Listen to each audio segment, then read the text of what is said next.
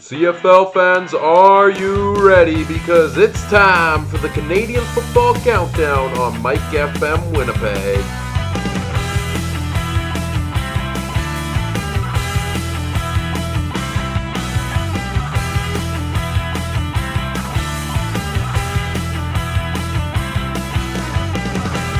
The Canadian Football Countdown starts now. Hello, and welcome to the Canadian Football Countdown. As always, I'm Ryan Coop, and this is our Week 11 CFL recap on the Canadian Football Countdown. Welcome, one and all. We're missing Michael Garrell tonight. He is away this week on family vacation, so no Mike on the podcast this week. But I'm very pleased to be joined by a special guest host who is willing to come on the podcast and help me talk Week 11 in the CFL this week. Before we get into all that and introduce him, for those that didn't catch this last week on the podcast or missed the announcement on social media, this will likely be my last appearance on the weekly recap episode for the remainder of the 2018 season. As I get ready to go back to university to finish up my degree this fall. So Michael Garrell will be handling that episode every week along with a guest host who he will soon name. And then you can still catch me on the weekly preview each week. Most weeks, I should say, as long as I'm able to continue doing so. This week's preview show, I will be joined by the great Steve. You know him as Safamod from the Piffles podcast, so stay tuned for that this week. But first, we're here to talk Week 11 in the CFL, and joined by a fellow member of the Canadian Football Podcast Network. He's the original Tony Football, the OG, as the kids these days call it. It's Tony Allen from Rouge Radio. Welcome to the show, Tony, and thanks for joining me. Hey, no problem, Ryan. Thanks for having me. I've been excited to do this. We tried to get together last year to do one of these, but bad internet connection and a laptop that wasn't quite with the ages put me back. So about a year behind that I wanted to come out and hang on this show. So very happy and very honored that you would ask me to hang out with you tonight. Yeah, very happy to finally have you on here. Looking forward to talking all things CFL. We're kind of at the midway point of the CFL season, so I kind of want to start there before we get into, talking about the games this week. Give us your take on the first half of the season overall. Well, I'm glad it improved by this point. The way it almost felt 5 weeks of the season went, it was just bad football. The games weren't entertaining. They weren't close. There was no late dramatics. Almost every lead, if you could have one in the fourth quarter, was good enough to be a game. We would sneak in an interesting football game here and there. But for the most part, I'd say the first quarter of the 2018 season was extremely disappointing. And then all of a sudden, the games got really good. I don't know. I want to say it started around the Toronto upset over the Ottawa Red Blacks when McLeod Bethel Thompson came in and wowed us all. It could have been a couple games before that because the weeks tend to blur into one season after a while, especially when we get so close to Labor Day. But boy, this last 3 or 4 weeks of football have just been so excited. If you asked me, all of the games last week were very exciting, right down to the wire.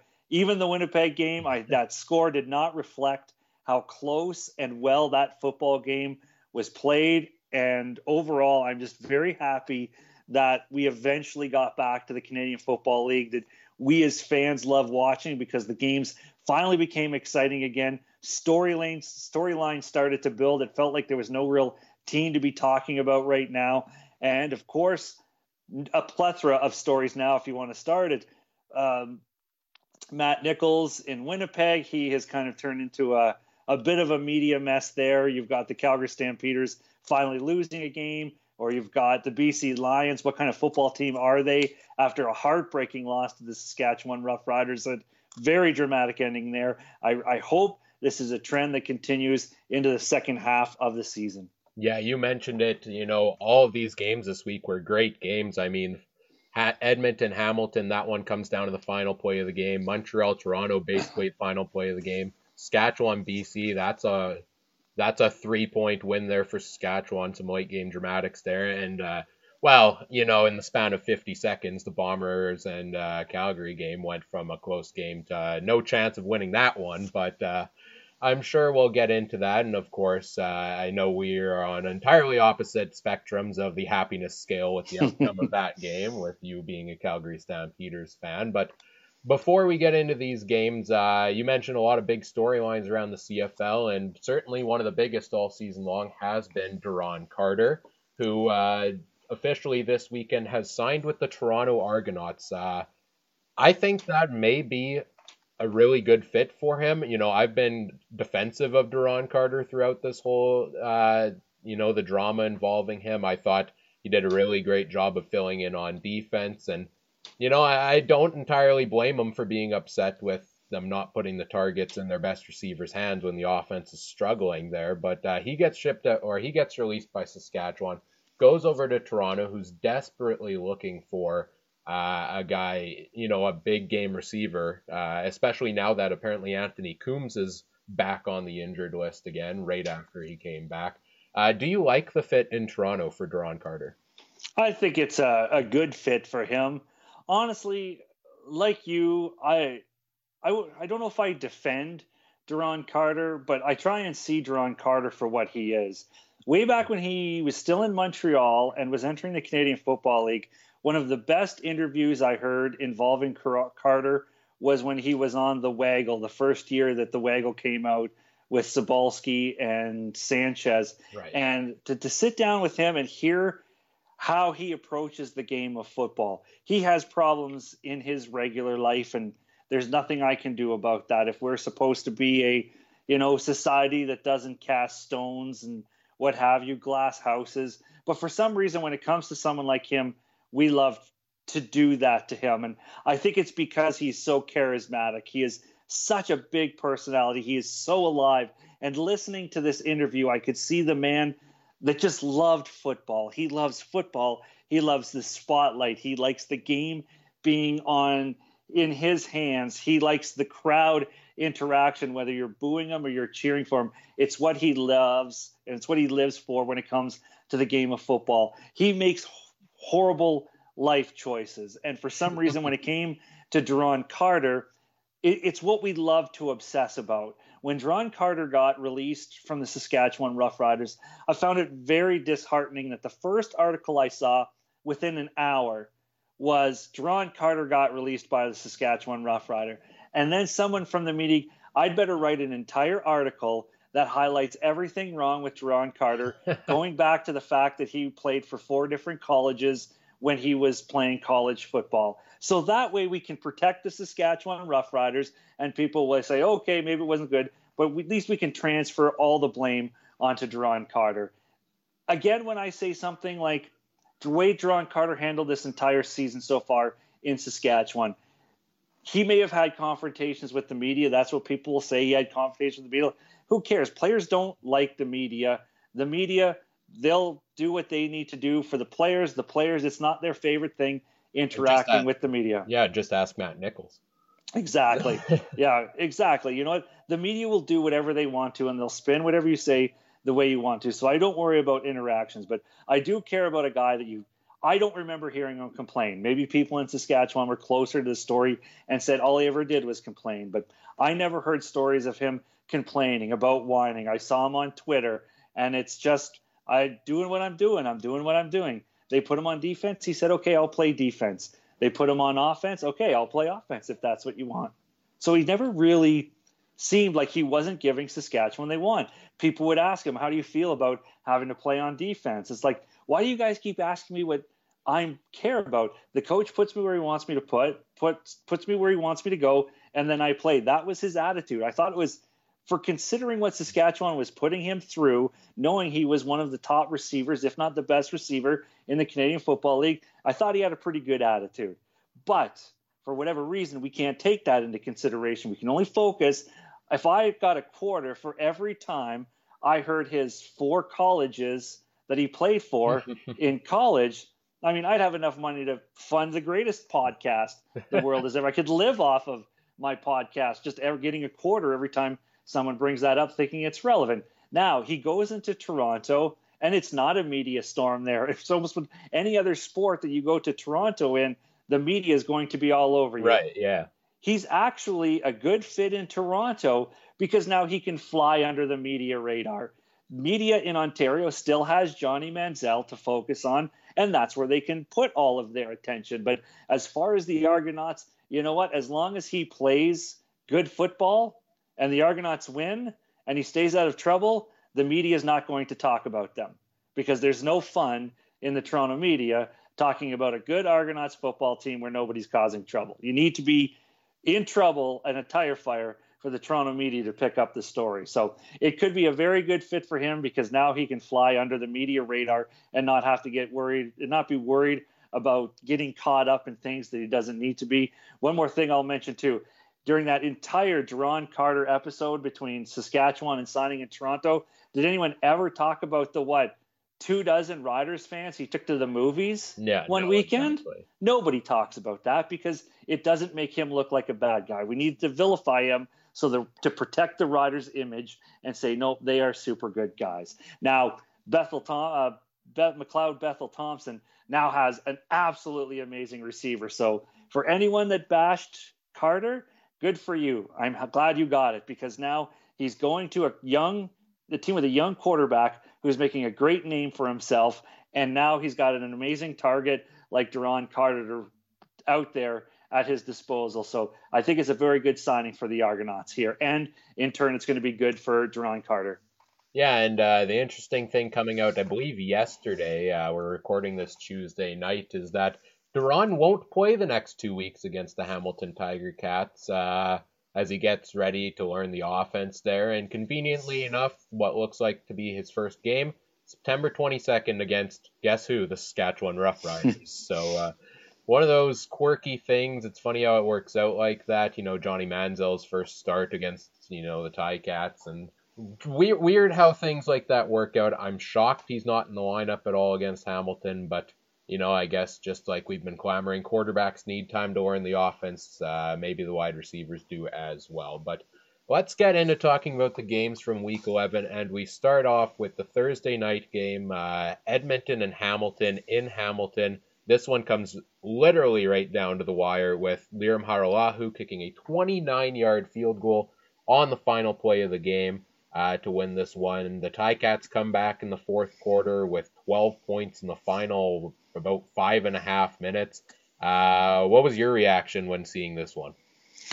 Obviously, to see Edmonton fizzle at the end was, from a fan perspective, good to see. But it was definitely off script for the Eskimos because we had seen them. And actually on Rouge Radio, in our preview show, I was actually mentioning how Edmonton seemed to have trouble with slow starts. And then, of course, Mike Riley does Mike Riley things. And, Edmonton ends up on top in the win column once again. So for me, it was very surprising to see Mike Riley not be able to bring his team back and win. Now, that sounds like I'm putting too much pressure on Mike Riley because he did do a very good job in handling the Hamilton Tiger Cats and kind of handling his own business.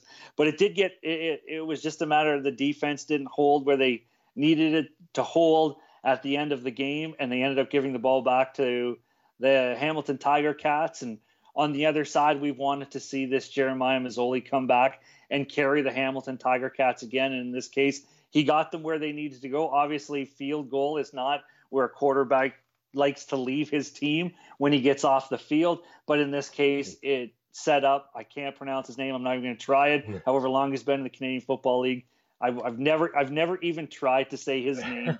It's not, maybe I can pronounce it. I've never actually tried. So I'm going to keep that streak going. But for him to come in, a thrill for him, and a thrill for the Tiger Cats teams too, who wants to be a competitor in the East. And it really looks like Ottawa's got their game together. A lot of excitement around the Toronto Argonauts with their new quarterback. And, Hamilton just wants to say, remember us guys? Everyone was really excited for us when the season started. We can win games too. So it was definitely a big win for the Hamilton Tiger Cats and a nice notch for the Eastern Division, who's like, listen, we can beat the big boys of the West too. Yeah, the East Division, I think, is starting to show this year that they're not the pushovers everyone thought they would be.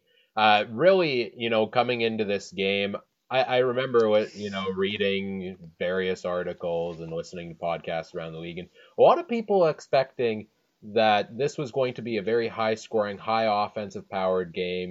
People falling all over Eskimos and CFL fantasy this week, and kind of question it a little because the Ticats coming into the game did have the best passing defense in the entire CFL, even giving up less yards per game than the Stampeders. And we saw that early on in this one. In the first quarter, I think Mike Riley was something like 4 of 6 for 11 yards. And just when we're talking about how good this Hamilton defense is, what happens? Mike Riley throws a 98-yard touchdown pass to Duke Williams, literally the play after I was thinking this.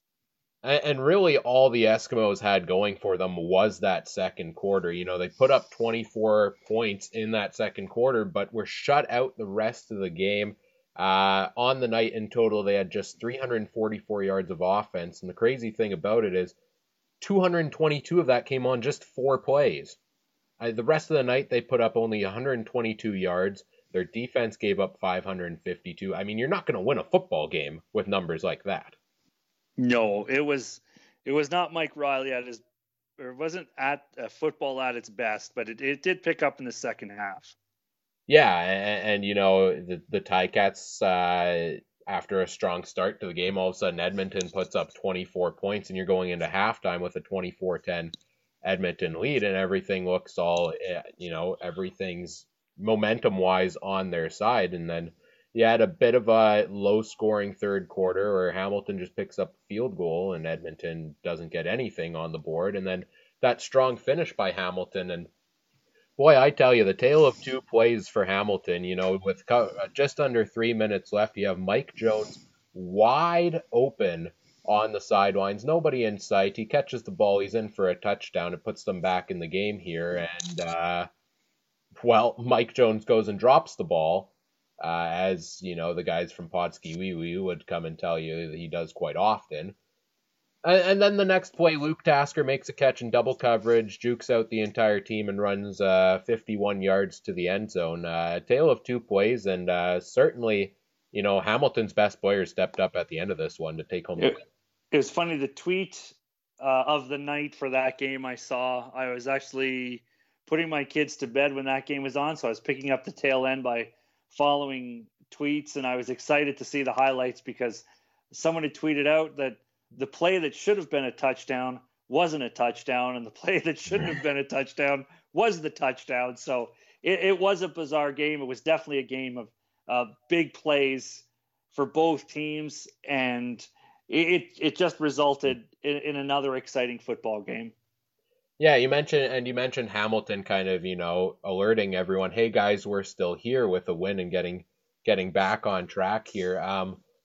Edmonton now, they're 6-4 on the season. That's still obviously a pretty good record. It's above 500, but they've certainly had some discipline issues when it comes to penalties, and a couple times where they've started slow, and in this game where they just couldn't finish this one out. Now they have to play the Calgary Stampeders the next 2 weeks, which has never been an easy matchup for anybody. Is there concerns that Edmonton could take a dip here in the middle of the season? I think there's concerns when you play the Calgary Stampeders because they are a team that can adapt, and they're a difficult team to beat. Definitely 2 weeks in a row. The best case scenario for the Eskimos right now is to try and split that Labor Day Classic. The Stampeders are beatable. We've seen it. I don't think there's anything we can truly classify as a very easy win for the Calgary Stampeders. There's been some endings of football games that went Calgary's way, just proof maybe that they can close out football games. But they haven't had a convincing win. I don't think the Eskimos want to be that first convincing win. But there's always that dynamic of Mike Riley versus Bo Levi Mitchell, two good quarterbacks. And right now, I think Mike Riley is the better of the two quarterbacks. As I look at the Calgary Stampeders, you can't play Calgary to try and beat their defense. That doesn't, right. That shouldn't be your game plan because they're too good. No, the Calgary Stampeders don't give up offensive touchdowns. You can try and get your touchdowns, and you can try and sneak in maybe an offensive touchdown. But right now, you need to be playing the psyche of Bo Levi Mitchell, because I can't believe I'm actually saying this, but he has been a bit of their Achilles heel, and the offense in general for the Calgary Stampeders. I know there was a time it felt like in that game against the Winnipeg Blue Bombers, if you want to beat the Calgary Stampeders, you need to keep their offense on the field, because they're going to give up a crucial interception. They're going to give up a fumble. They're going to do something that'll make it difficult. Even special teams is going to give up something. Do not play the Calgary Stampeders thinking we're going to beat that defense. If you can get into field goal range, if you can just protect yourself the best you can, don't turn over the balls, don't start giving the Stampeders defense touchdown, because if a defense starts scoring touchdowns on top of their offense, you're never going to beat the Calgary Stampeders. Just get out there and do what you can about the defense and beat the Stampeders offense, because right now they'll beat themselves. You just need to corner. We saw Charlton Hughes do it to Bo Levi Mitchell 2 weeks ago in his game. He got to Bo Levi Mitchell. He was in Bo Levi Mitchell's head. And after that, the Calgary offense just could not seem to recover from what is right now building up to be an amazing Saskatchewan Roughriders defense there. So we can cover that later. Watch out for that defense. But right now, get into Bo Levi Mitchell's head, get the offense doubting themselves, and that's where you're going to win the football game if you're the Edmonton Eskimos. The only problem is, do they have the defense that's strong enough to do that to Calgary? Probably a whole other debate. So we'll see how it works out. Just don't let Bo Levi Mitchell get hot. Protect yourself against that defense, and Edmonton might have a chance. But there's no way they're winning both games, I don't think. Yeah, I would certainly tend to agree with you on that. Getting into the next game of the week, the Friday night game, I guess you could call it the miracle in Montreal, because the Alouettes win at home for the first time in over a year, a 25-22 win over the Toronto Argonauts. And the thing everybody's talking about this game is Antonio Pipkin making his second straight start. First Alouettes QB to throw for over 300 yards since Darian Durant in Week 10 of 2017, exactly a year before this game. Holy cow, how terrifying is a statistic like that? I know, right? That is terrifying. It shows you what Montreal is going through. And I think this is it's one of those ones where in my head, I assume everyone's kind of a bit of a Montreal Alouettes fan, which is tough to say, because there was a time where everybody absolutely hated the Montreal Alouettes and was sick of them always winning the East. But it has been so awful for Montreal. And I don't think it's a case of you hate them because they're the Montreal Alouettes now, or you feel bad for them in spite of how good they were. I think for someone like me, I'm rooting for the Montreal Alouettes because they have such a horrible general manager right now in Kavis Reed. And there's probably a lot of people that will agree with me that we'd like to see this team succeed in spite of him, and definitely not because of him. So you do feel for Montreal Alouettes fans, because the person running that organization is not good enough to be doing it. They need to get him out before we can get excited about the Montreal Alouettes. So when they go in and they're able to beat a surging Toronto Argonauts team who has really got into our imaginations of this team that keeps coming back and winning football games that they're not supposed to be winning, and McLeod Bethel Thompson is just a great new young quarterback. We were talking on Rouge Radio at the beginning of the year. We don't have that wave of great young quarterbacks like we did when Bo Levi Mitchell and Mike Riley and Matt Nichols were all coming onto the scene and starting to take over their teams. But honestly, now you've got Bethel Thompson in Toronto and maybe Pipkin in Montreal, fingers crossed. And there might even be some right now that we're going to start seeing the development and the creation of Chris Streveler in Winnipeg. That itself is probably a big debate on Matt Nichols' future, and people might say I'm kind of jumping the gun a bit on that one. But either way, those three guys are a pretty good future of the Canadian Football League. So now that you've got Pipkin in Montreal, a quarterback that people seem to like and want to like, the anti-Johnny Manziel for Montreal Alouettes fans, and everybody wants him to be better than Johnny Manziel. So we'll see what happens. I enjoyed the win. I was really rooting for them. There was times where they thought maybe they've got to go full Montreal Alouettes here. But you know what? They kept pounding on the Toronto Argonauts. They kept, capitalizing when they needed to. They took their hits, but they came back. And overall, it was a fun win for the Montreal Alouettes. But I don't think it's enough where I could say, okay, we're going to start turning a page in Montreal, because until Kavis Reed gets out of there, Montreal's not going to turn that page. Yeah, I was totally with you. I was so happy to see Montreal win this game. And, maybe it's because we've been through bad years here in Winnipeg recently where, you kind of feel the pain of Alouettes fans and what they've had to put up with. But Antonio Pipkin looked great to me. And now we're in an interesting state, I think, with the Montreal quarterback position where, for the last 5 years since Calvillo retired, it's been an endless cycle, something like 15 starting quarterbacks. There's been at least 5 this year. You could look at the Alouettes roster and potentially say they have several promising young quarterbacks on that roster. And I know it's early. They haven't gotten a lot of starts, but I like what I've seen from Pipkin. I loved what I saw from Vernon Adams, and frankly thought he should have gotten the second straight start against Hamilton because, to give Johnny Manziel time to learn the offense. And I don't think it's quite fair this early on to write off Johnny Manziel in his career either. We are now in a state, I personally believe, where the Alouettes have a real opportunity here with potentially 3 promising young quarterbacks on their roster. It just depends how they develop them properly, right? And that's the real question here is, okay, great game by Pipkin. I think we'd all agree after this one that he deserves the next start because, he gets you your first home win in over a year. But if Johnny Football is healthy this week, I have no doubt in my mind they're going to go back to him. Yeah, actually, yeah, I wouldn't be too surprised to see them give Manziel another week to recuperate. Honestly, if they were smart, the whole concussion thing was a disaster for Montreal in the media and the popular opinion. Everyone believing that was handled wrong. Montreal is not going to make a surge back for the East title, come into the playoffs, surprise anyone. Montreal is just not that team that they're going to ruin anyone's November.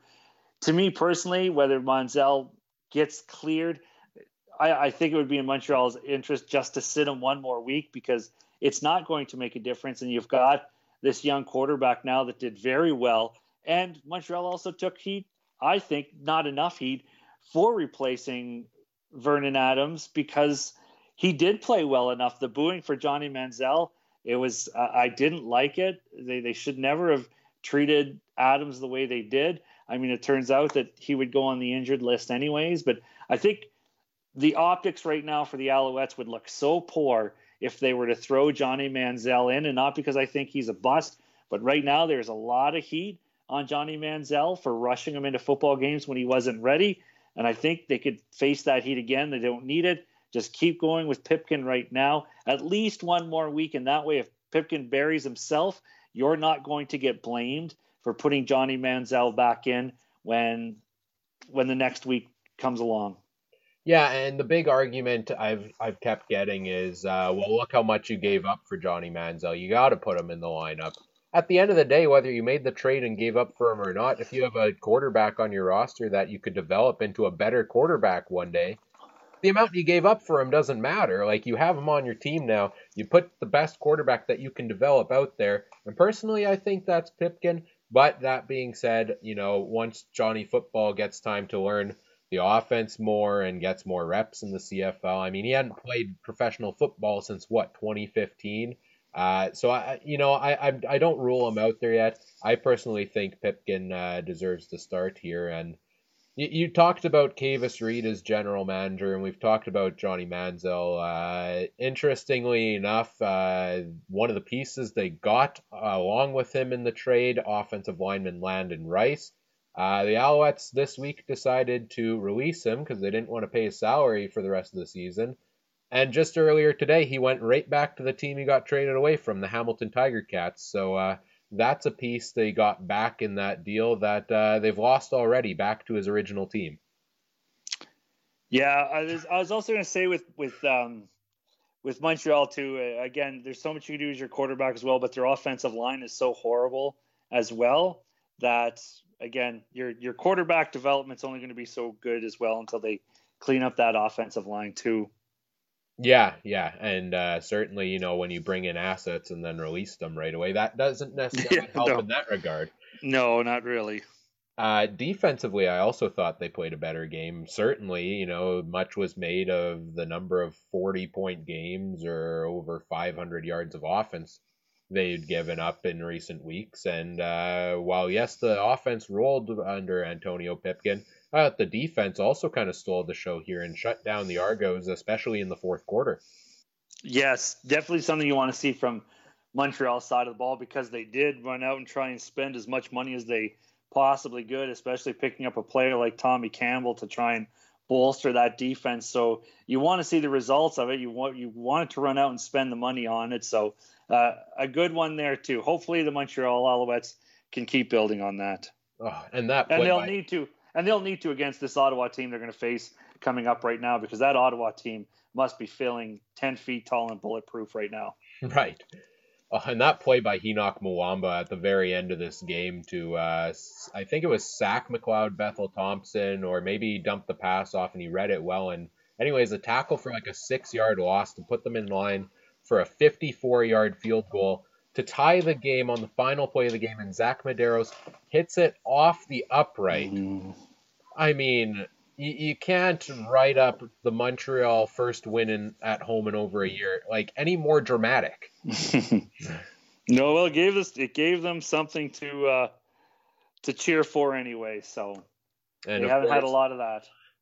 I don't know if you've seen it yet, but somebody took the Titanic music and edited onto that field goal hitting the upright. So I haven't seen that yet. Much celebration for the Alouettes. What did you make of this performance from Toronto? Because like you said, a couple weeks in a row of comeback wins. Was this a major letdown? A major letdown? No, it was definitely a stumble for them when they thought that they were starting to be players in the East again after you had such a great comeback win over the Ottawa Red Blacks that kind of kickstarted the whole thing. I think they would like to have kept that momentum going, but for whatever reason they ran into this Montreal Alouettes team that decided they were going to win that weekend, and I don't think there was anything that was going to stop them. It was a hit, but luckily you get to be in the East, and I don't say that because to disrespect the East. It's at the point now where we're making fun of the quality of football in the East. To me, isn't fun anymore. It's right. almost like a crutch now that it exists, and I'm going to throw it out there because it's probably true. People have been saying it, and it's the way it's been for a long time. So I'm just going to keep rolling with it. And when the season started, the West was not dominating the East like we thought they would, but it didn't stop anyone. Oh, the West is so much better. The East is crap. And it's like, well, the East is kind of winning some big football games against the West. And I would have liked to see Toronto starting to prove that they can get over 500, put some more wins in the W column than losses, and kind of build momentum for there. And I think there was a lot.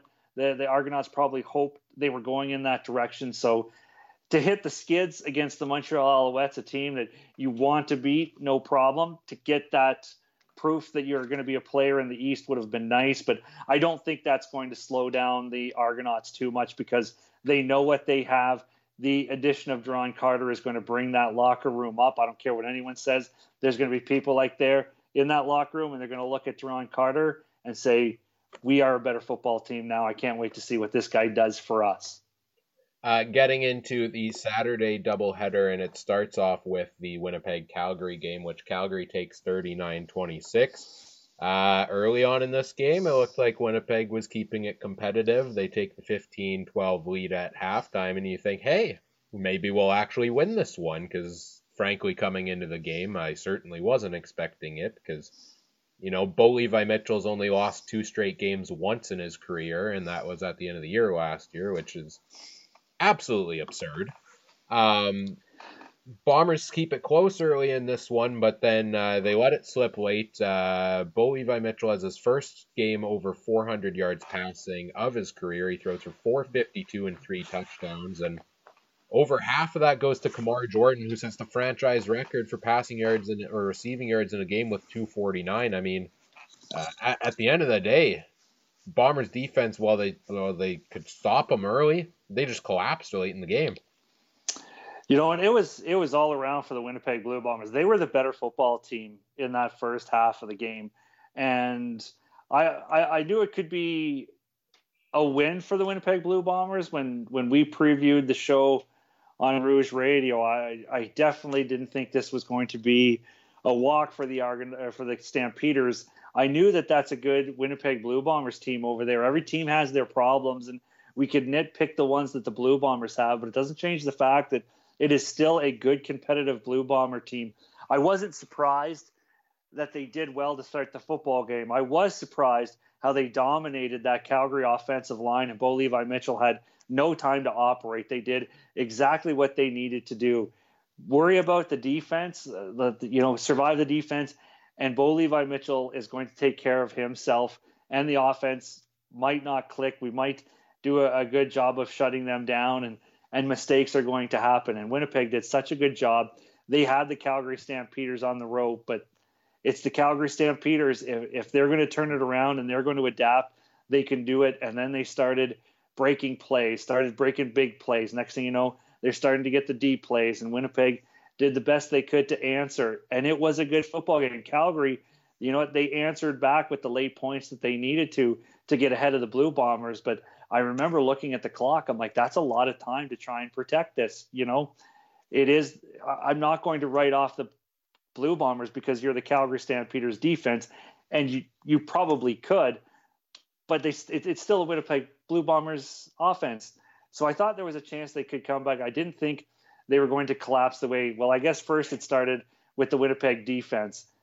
That's not even what I would call a good touchdown for the Calgary Stampeders. It was 3 bombers around the man that catches the ball, and then they just all kind of bounce off of each other. Like there was no attempt to make the tackle. So you can say, wow, what a great play for the Calgary Stampeders. It's like, well, no, he got open, which is great. He got away from his coverage, but the 3 bombers, they're just like boink, and they kind of like three outfielders trying to play the same pop fly, and they all bounce off of each other, and then they're gone for the points. That was shocking. And then just the worst football I think I've ever seen Matt Nichols throw in his entire life is as soon as he threw it, I didn't cheer immediately for the turnover and the pick six. My initial reaction was like, what the hell was that?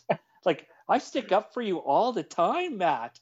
That was horrible. So, yes, of course, if you're a Stampeders fan, there's no such thing as an ugly win. But for the fact that the Bombers were so close in the final 2 minutes of a football game, and those are the 2 touchdowns that killed you, the Stampeders didn't even need to try. And that was the big disappointment when it came to the Winnipeg Blue Bombers. Because, again, I have been one of the biggest backers of Matt Nichols since his rise to fame in Winnipeg. But he just lobs that ball right in there, picked and gone. I don't know. I was a loss of words for what Bombers fan must have seen a football game that they could have beat the Calgary Stampeders just fizzle away to nothing. And I mean, they were still able to come back and get a touchdown, but by then, so much damage had already been done. Yeah. They were never going to come baback after that. Yeah, that may have been, as a Bombers fan, one of the most tragic minutes of football I have ever watched. I mean, it starts off with, they're down 10 points with just over 2 minutes left. I think it was 3rd and 1. They go and take an offside or a procedure penalty. They have to kick the field goal. So 2 minutes left, they're down by 7. I know Mike and I were going back and forth via text, and, I'm thinking, you got to kick the onside kick here, because frankly, I mean, Bo Levi Mitchell at that point in the game is already over 350 yards. You haven't been able to stop Kamar Jordan all night. And Mike's like, no, this is a good call. Defense is going to come up with the stop. And it took all of one play for, like you mentioned, Kamar Jordan to run 60-something yards to the end zone. And Okay, Bombers get back. Well, they're down now, 14 points at that point with a minute 41 left. They came back from down 13 against Montreal last year. But that's, Montreal and Calgary, I think, polite way to put it, are very different teams.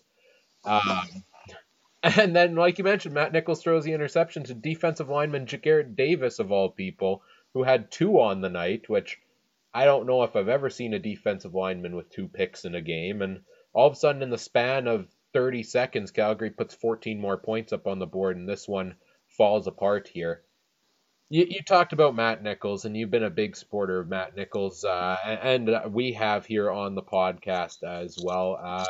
The noise is starting to increase. Fans wanting to see Chris Streveler, people fed up with Matt Nichols and his comments, and frankly his play for the most part, and they want to change here in Winnipeg. What do you make of the whole Nichols situation and the quarterback issues here in Winnipeg? I think it's unfortunate for Matt Nichols, who has brought life back into Bombers football. He's taking a lot of heat right now, and unfortunately, I can see both sides of it, especially when you heard Davis Sanchez and Milt Stegall debate it after the game on TSN, and I could lean.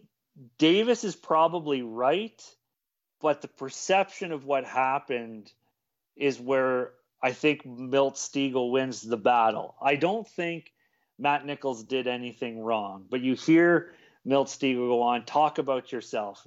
Mike comes on, just talk about yourself. And unfortunately, that doesn't sell papers. It doesn't get people interested, or I guess the terminology, I guess I just dated myself, papers, like it doesn't get clicks now, I should probably sound more relevant. It doesn't get clicks. And Sanchez was probably right. He's just being honest and telling you where Winnipeg broke down. But that's not what people want to hear. They want that to mean that Matt Nichols is throwing all of his receivers under the bus. And I think that is unfair. I think what happens and what is happening, if I'm a Winnipeg Blue Bomber for the rest of the season, I'm probably not talking to the media. The best you're getting is lay down answers. And if I'm a Bomber, the media does have a tendency to get very lazy. As someone who was in the media for almost 20 years myself before getting into podcasting, I know there's a tendency to get lazy. They teach you in school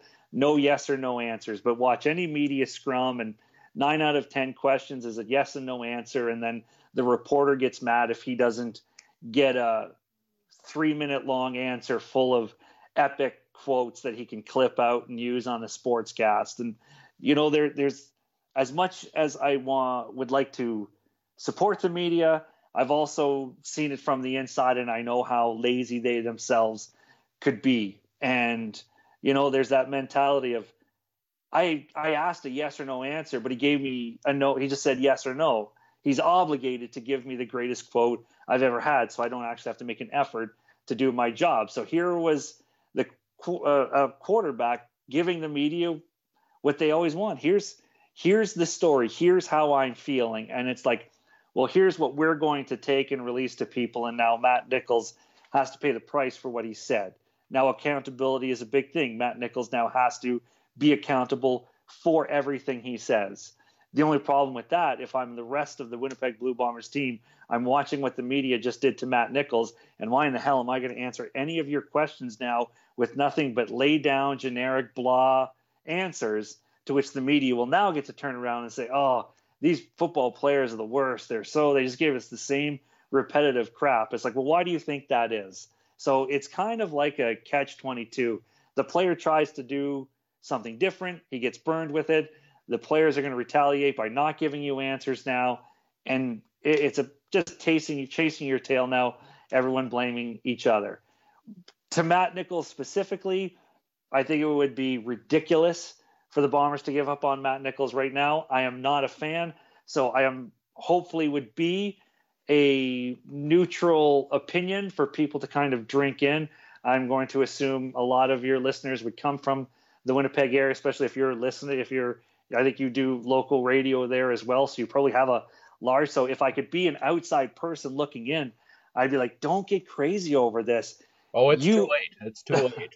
It's like this, you are something. The Winnipeg Blue Bombers are something now because of Matt Nichols. Nobody cared about you until Matt Nichols made the Blue Bombers a story. It's what made the rest of the country look at Winnipeg and say, those Bombers, they're with Matt Nichols on the team, they're really good. So to me, as an outside looking in, I would hope I would make even a few Bombers fans sit back and say, you know what? Right now, there's a lot of heat on us. Right now, it is tough. Right now, it is very difficult to process what Matt Nichols might not or might have done to this football club. But Winnipeg isn't one of the most talked about football teams in the Canadian Football League right now for as far as potential and future without Matt Nichols. Does that get him a pass? No. But it definitely means you're pulling the trigger too quick if you're talking about Matt Nichols not having a long future with the Winnipeg Blue Bombers. Winning heals everything. It does. And winning covers up a lot of mistakes. Maybe those mistakes were there and we missed them because Matt Nichols was winning football games. Give Matt Nichols a chance to play his way out of this and the Winnipeg Blue Bombers. And if they start winning, it will heal everything.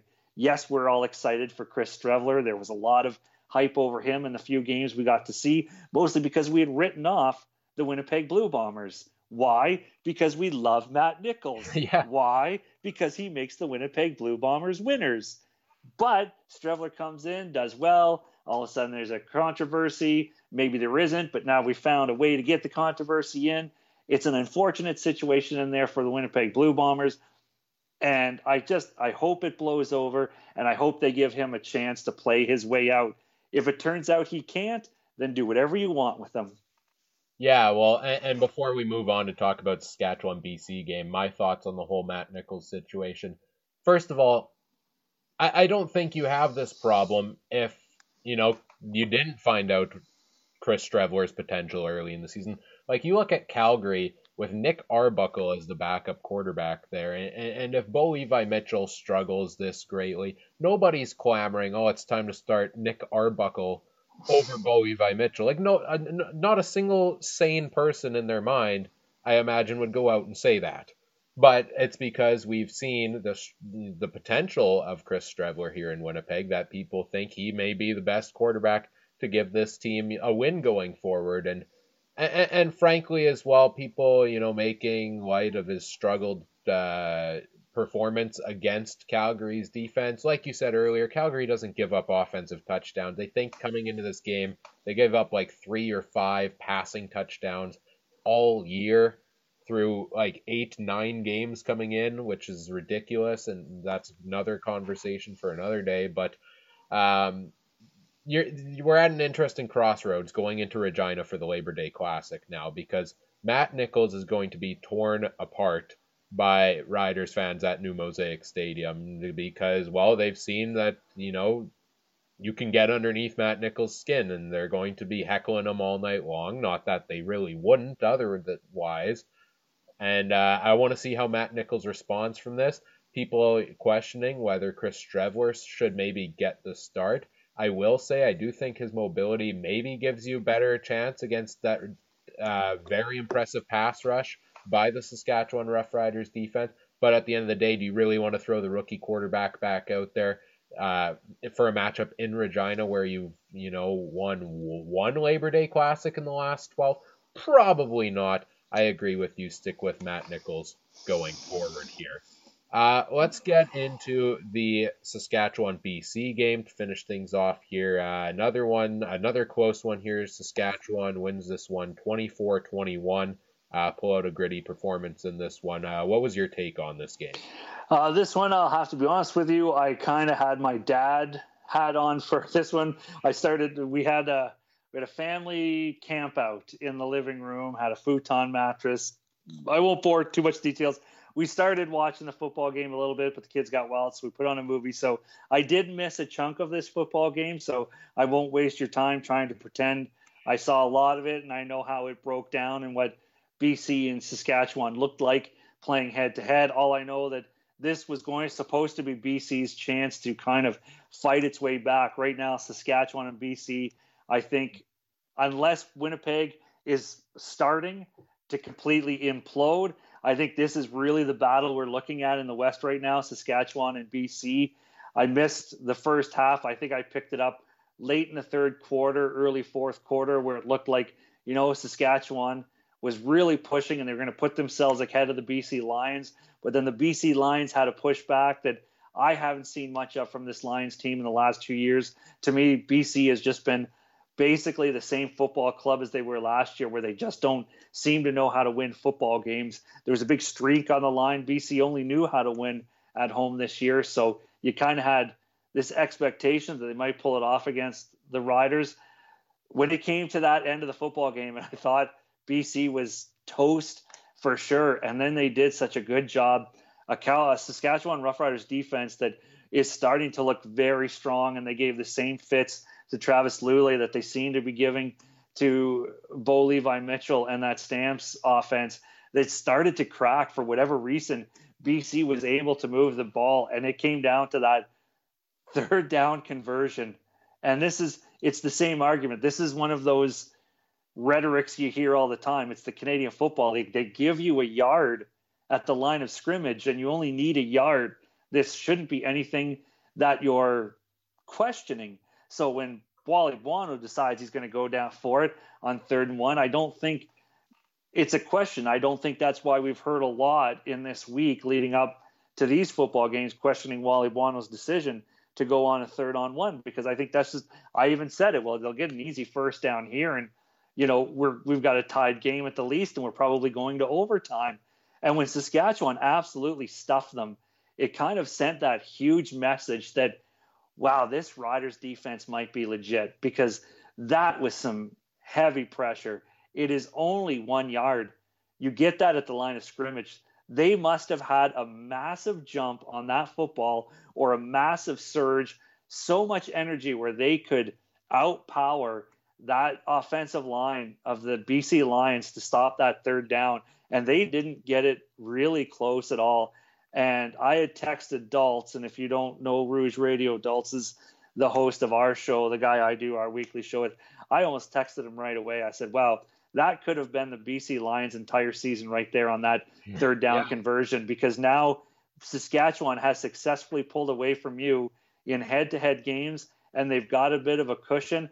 I said, I can't believe I'm saying it at week number 12 or week number 11, but that could have been the BC Lions' season on a 3rd down conversion. Well, yeah, I mean, they're now at a 3-6 record going into their 3rd and final bye week. They're done their bye weeks at the end of week 12, so they have no bye down the stretch. And as we know, with the way the schedule has been broken down in recent years, the final several weeks, I mean, the second half of the season is mostly in division matchups, so it certainly doesn't get easier for BC here. You mentioned the short yardage struggles there. Perhaps they want to take a page out of Saskatchewan's playbook and maybe try lining a defensive backup at the quarterback position on those 1 yard runs, because for the second straight game, Nick Marshall gets a 1 yard touchdown run. And I know he's a former quarterback back in college, but hey, why not, right? I mean, if you got a former quarterback, David Watford wasn't necessarily getting it done in the short yardage game, and Nick Marshall is quickly becoming, I have to say, despite wearing green, one of my favorite players in the CFL. It's fair. You can say that. You're allowed to. Don't tell Mike. There you go. Yeah, so the Riders win this one 24-21. They come into, it almost kind of feels like coming into the Labor Day Classic and Banjo Bowl head-to-head with the Bombers, that these are two teams coming on entirely opposite ends of the spectrum. The Bombers have 2 ugly losses in a row. The Riders' defense has been so strong and come off so many strong games in a row. These next 2 weeks for these two clubs are going to be massive, defining their seasons, I'd say. Yes, and it definitely looks like two teams going in different directions right now. I think a lot of that West division is going to sort itself out. We love that, going back to how we love picking on the East. Well, we like beating our chests because we're out West and Western football is the greatest and we love our log jam. It's such a log jam in the West. But to be honest with you, I don't think this West Division is as tight as it has been in the past. I think it's probably one that's still overall going to beat the East in regular season games, but I don't think it's a West that's as tight. And if it is tight, it's not for the reasons we think it is. It's because this West Division has good teams that can make bad decisions, can cost games, can lose games maybe they're not supposed to. So with a head-to-head with Saskatchewan and Winnipeg right now, this could really be a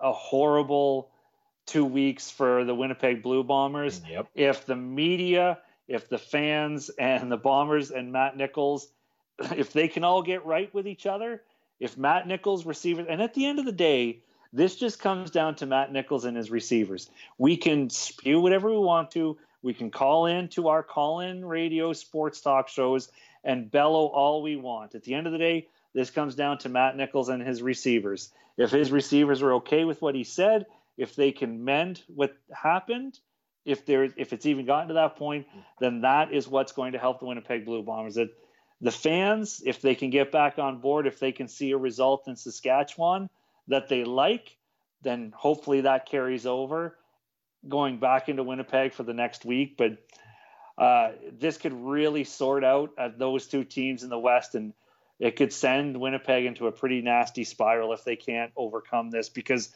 right now, Saskatchewan is probably feeling pretty darn good about themselves, and it should be based on that defense. I'll have to say, I don't hate Zach Collaros. I've got no personal beef with Zach Collaros, but Saskatchewan signed him for $400,000. We've been preaching Zach Collaros for what seems like forever now, since we just saw how good he could be in Toronto. I think there is, for some reason, a push for Zach Collaros right now to prove that he's legit, and it has been pretty frustrating these last 2 weeks. Zach Collaros. It's like he's had one offensive touchdown in the last 2 weeks since he returned to football action. Zach Collaros is not why the Saskatchewan Roughriders are winning football games. He's not why they're losing them, because, he's not a train wreck out there, but he's not why Saskatchewan is winning football games. Now, if this magical Zach Collaros from 2013, is that what we're hoping this guy goes back to, or 2015? If everyone's begging for that Zach Collaros, like he could magically reappear, if that's possible, then Saskatchewan is scary. But with this current Zach Collaros that we've witnessed over the last 3 years, he's not one that's going to make them a threat to anyone.